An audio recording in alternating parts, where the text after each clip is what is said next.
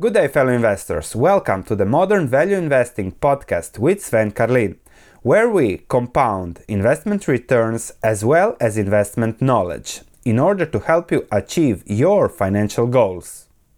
Good day, fellow investors. Today we have a guest with us that I think will spice up a little bit things on this channel. And it's a guest that has been a financial blogger and a private investor for 25 years. He is the owner of the undervaluedshares.com website, where he has a weekly newsletter and he sends out a report every 2 months on a very interesting stock. I'm subscribed to both his free newsletter and investment service. So I found his things very interesting. His story is very, very nice. And he has even lived on the Galapagos Islands for a few years doing pro bono charity work, which is something nice, very interesting story, very interesting lifestyle.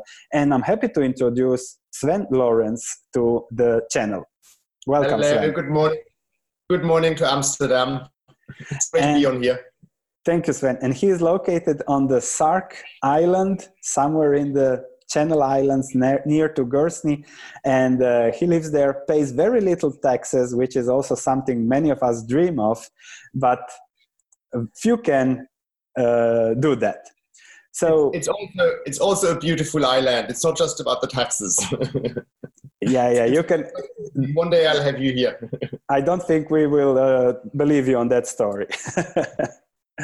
And the idea we are going to discuss this day is one of his bi-monthly ideas, very interesting idea, a Dutch company called TomTom, which has had a very, very famous, notorious past, and then it has slowly fallen into, let's say, has been forgotten by the market.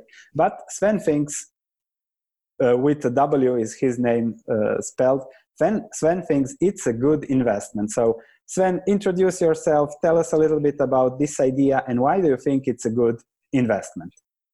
Yes, so as you already briefly mentioned, it's a very well-known company. I think probably people in our generation, everyone will remember the first ever satellite navigation systems that we had in cars. They were the ones that you put into your windscreen with a suction pad.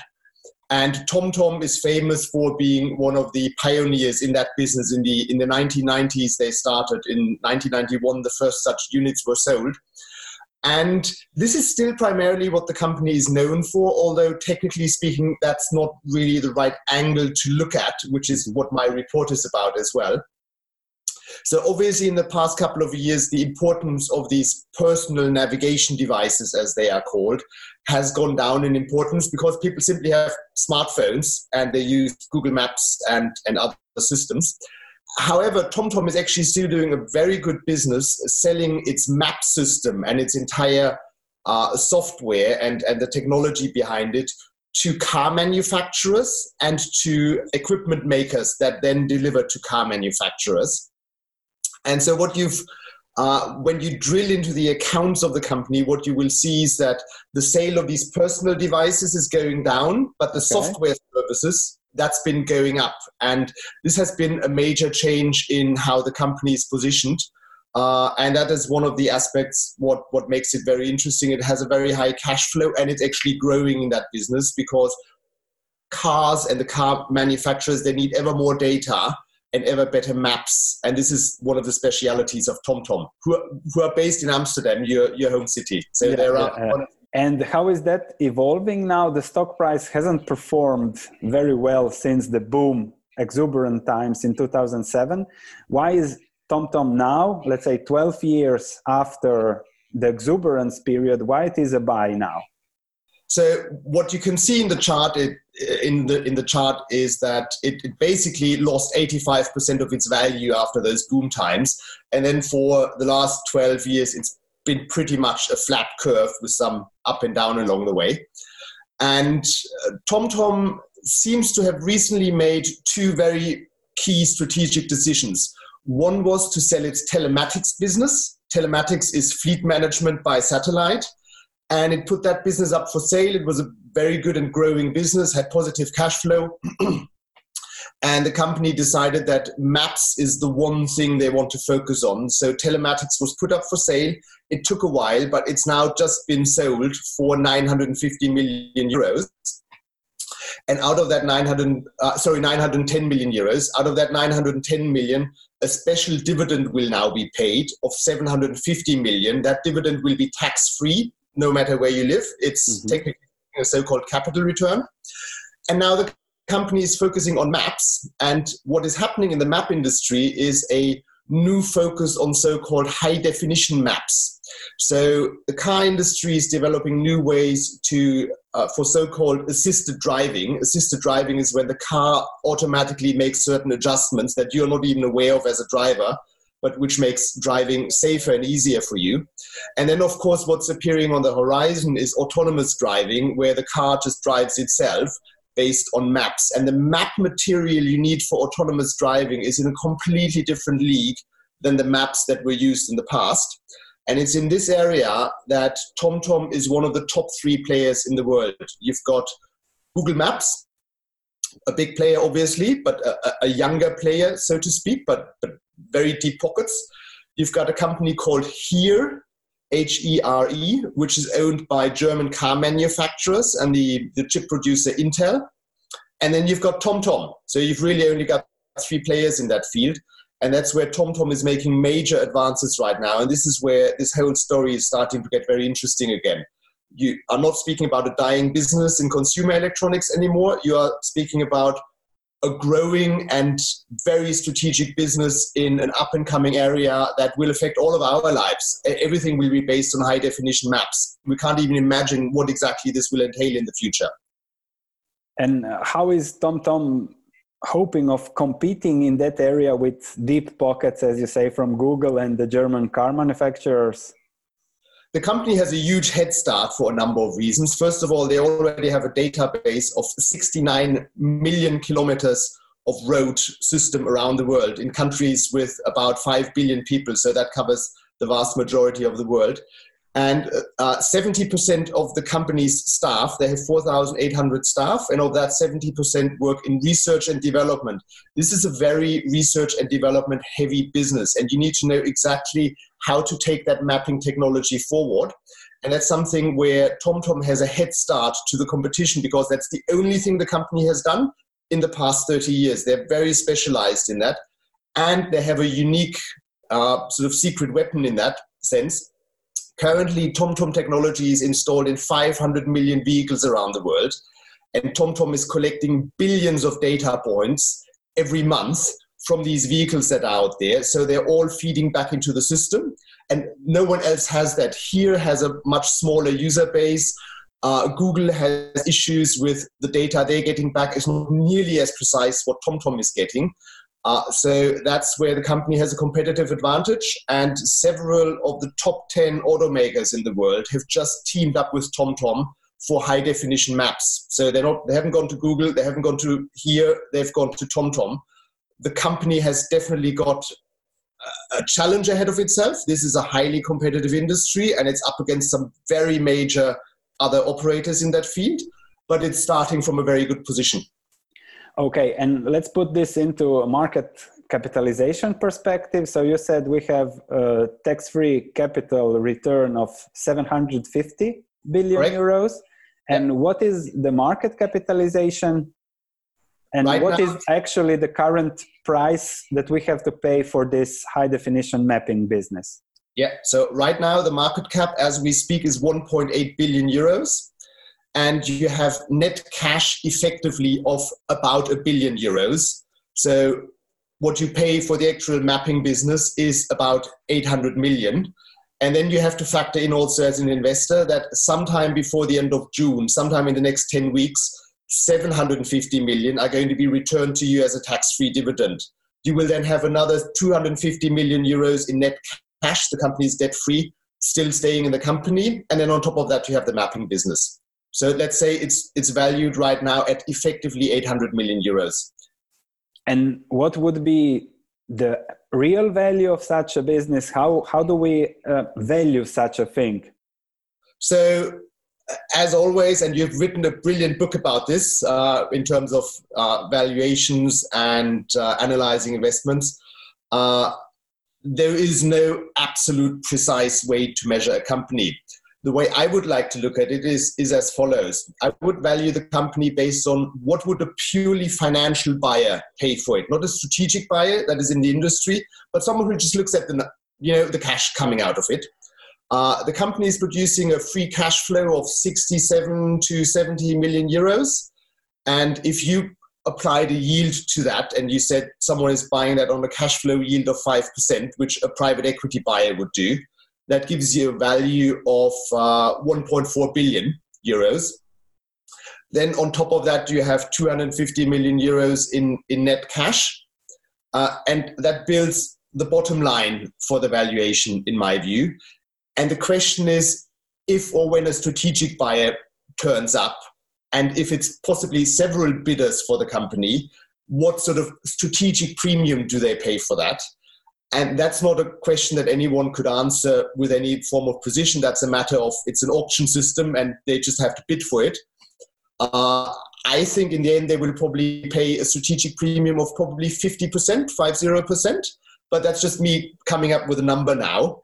But it's not too difficult to come up to a valuation of in excess of 2 billion euros for a business that right now you effectively pay less than 1 billion for once you take the dividend out.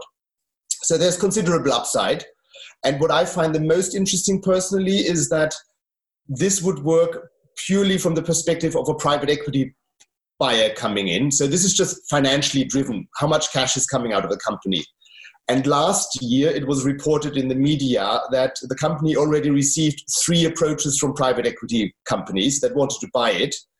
So there has been interest already, but apparently what happened was that the management said, we want to sell the telematics business first, get that transaction dealt with, then pay out the money as special dividend. And I think quite logically, they realize that it's much easier to sell a very focused, clean business where you say, this is the one area we're working in. You don't have to buy anything else with it, not even the cash. And that, in my view, is what the management and the founders are working towards. And has there been any indication that they want to sell? Because we have 4 founders that own 44% of the company, and the rest is a free float. So they have to make the decision, are we going to sell or not? So the founders have made various statements in the media that indicated that they're very open to be approached. And the number 1 founder, so it's 4 founders, and one of whom is actually the CEO as well, and he's the leading figure in there. He just had his 60th birthday earlier his 59th birthday earlier this week. So he's approaching 60. And from what I gather in my network in the Netherlands, people like this are always, gossiped about. It seems like the founders are now looking at how can they secure their lifetime's work. If you put yourself into their position, they're approaching 60, and the question now is, do you go all out and you invest everything the company has into this future business of autonomous driving and assisted driving, which is also going to require a lot of actual cash being invested? Or do you say, okay, this is now something for the big guys, and we've had a great run in the last 30 years and we now secure our lifetime's work? And a very strong indication is the special dividend. So instead of keeping that 750 million euros in the company to make acquisitions and to, do even further investments into research and development, they're pulling that out. That makes the company also much smaller and more compact to take over.